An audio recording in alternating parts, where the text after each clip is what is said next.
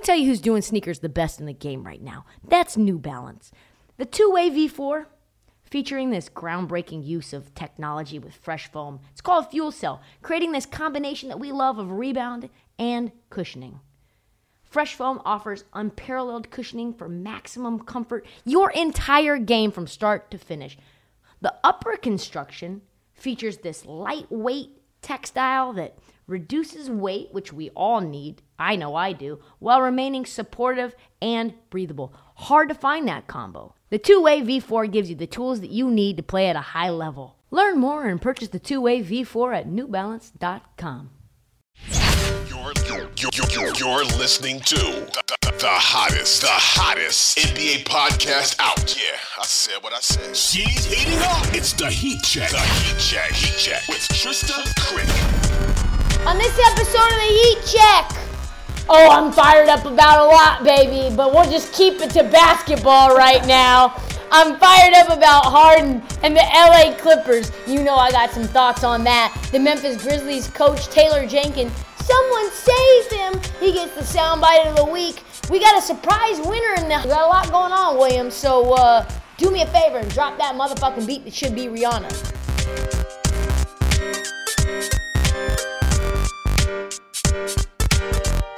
Oh, we gotta talk about this. I know we do, and I know it might, just might, blow up in my face because it hasn't been enough of a sample size. It might fix itself, but let's be real. In all reality, it's not gonna fix itself. I am fired up about the most unserious basketball player to call himself a superstar in my lifetime in the association in 2023, Mr. Loaf, Mr. Fatsuit, Mr. James fucking Harden. Harden has now taken his circus to LA, where he is now fucking up the chemistry of another team. And 3 games in, he's got an entire fan base stripping themselves of their own DNA, cannibalizing each other like it's the fucking Hunger Games. The Clipper fan base, all 4 of them, are at each other's throats, calling for Ty Lue's job to be fired into the sun, Harden to be benched, Russ to be benched, Kawhi to ask out for an entire dismantling of the organization in just 1 week?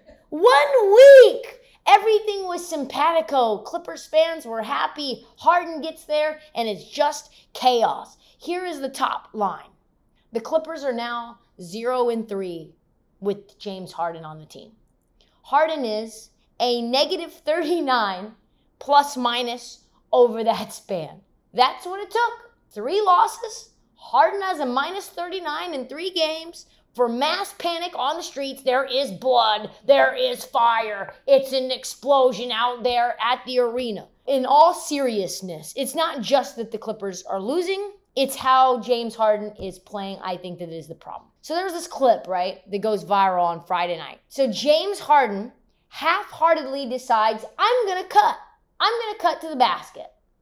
And James, alert, when you cut to the basket, people are going to be looking to pass you the ball. It was like James Harden didn't even consider that. I am going to cut to the basket for no other half-heartedly too, for no other reason than just, to clear out. So Paul George tries to pass James the ball, and he's unaware that it's coming his direction, and it just goes out of bounds. Some of the most unserious basketball going on. And to call James Harden disinterested would be doing a disservice to the word disinterested. What the fuck, James?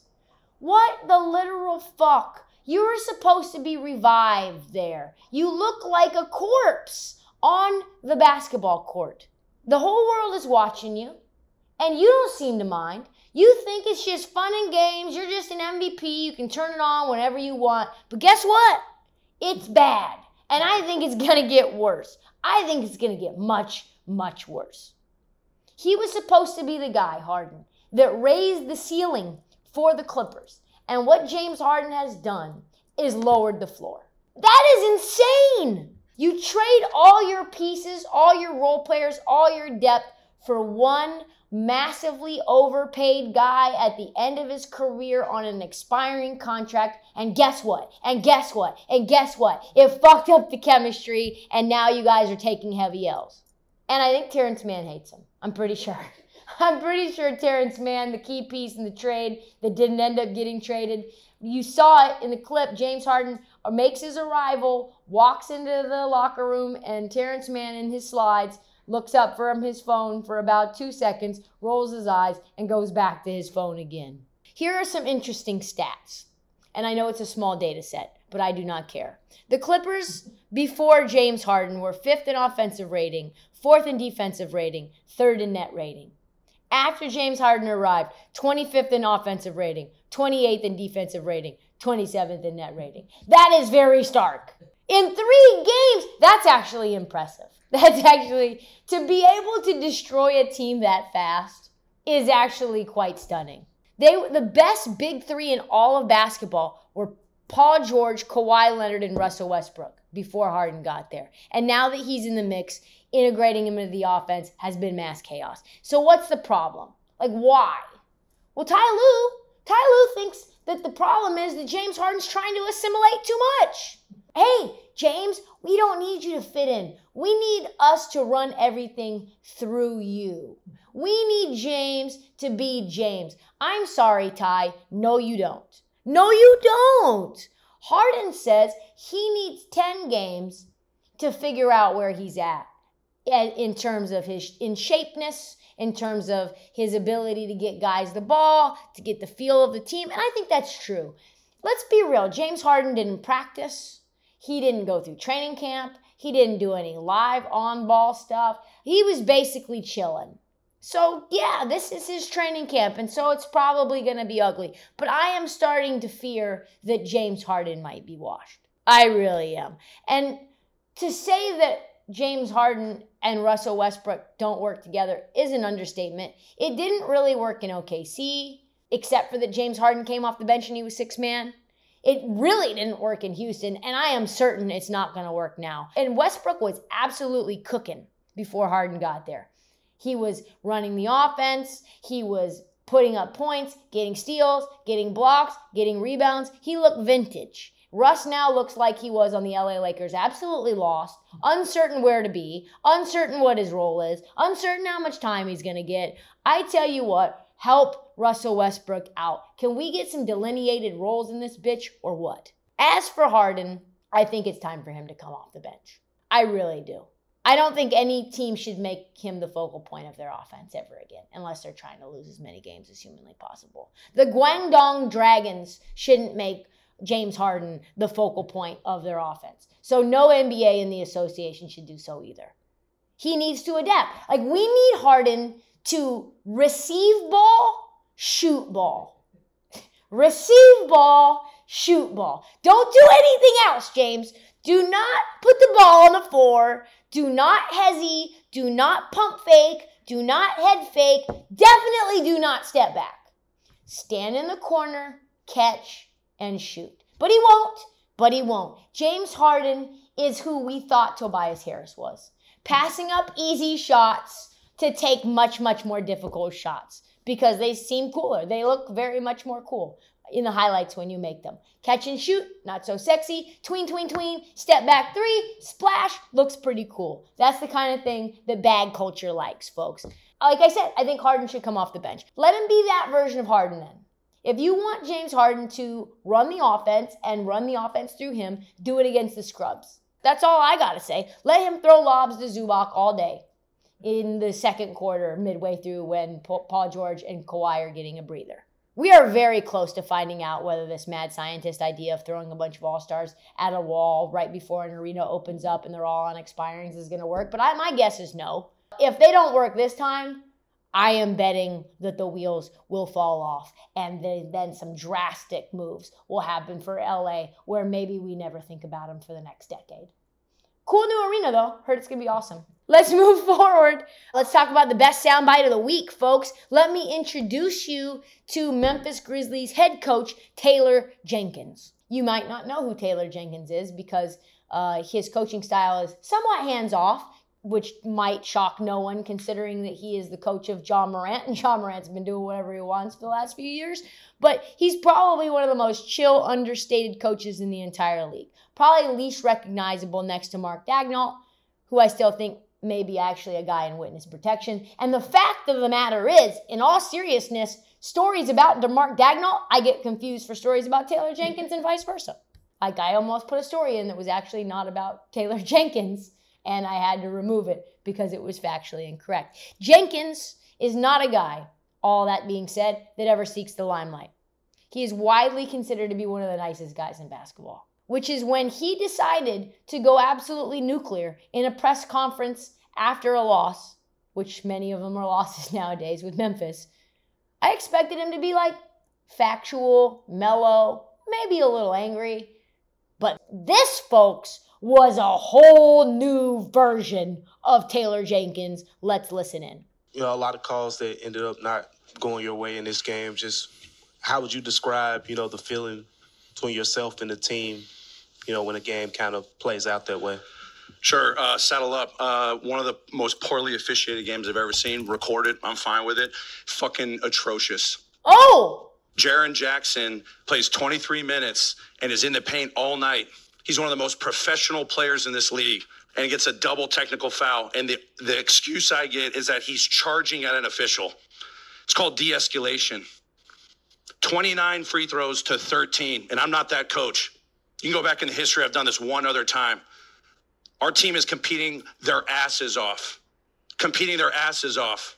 And this is what happens. The interactions right now with the officials, complete disrespect. I know what's coming.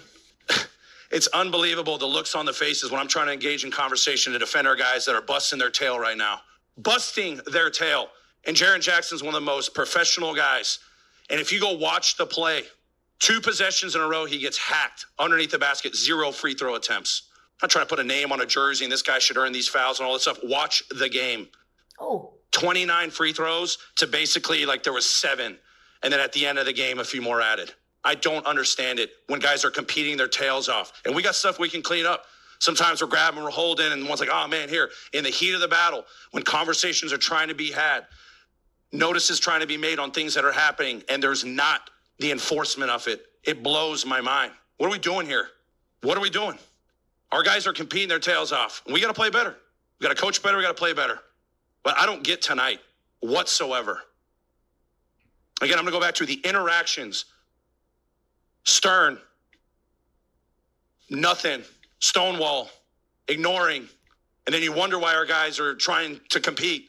Oh, this is all-time Taylor Jenkins rant. I could go back and listen to that a million more times. He is furious. What I gathered from that is that the referees hate the Memphis Grizzlies. Honestly, they hate you. They do not have time to be talking about your bullshit. Marcus Smart, John Morant, Derrick Rose on this team, and that right there is 3 strikes you're out. That right there is 3 strikes you're out. I do not recall Taylor Jenkins ever coming out after refs before, and he's not wrong. Like, have you ever known Taylor Jenkins to make waves at all? No.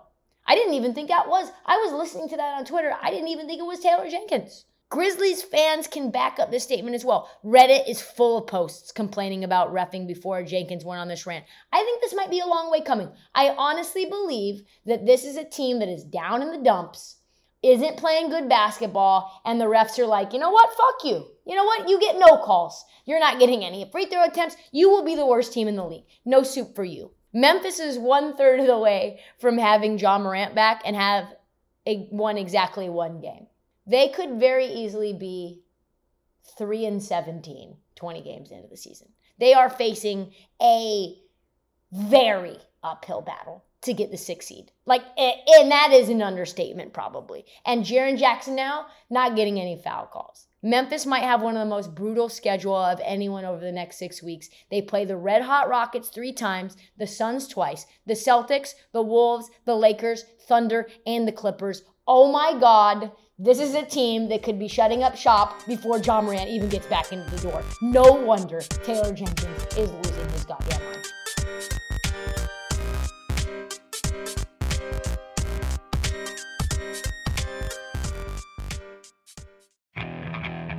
Okay, picture this. It's Friday afternoon when a thought hits you. I can waste another weekend doing the same old whatever, or I can conquer it.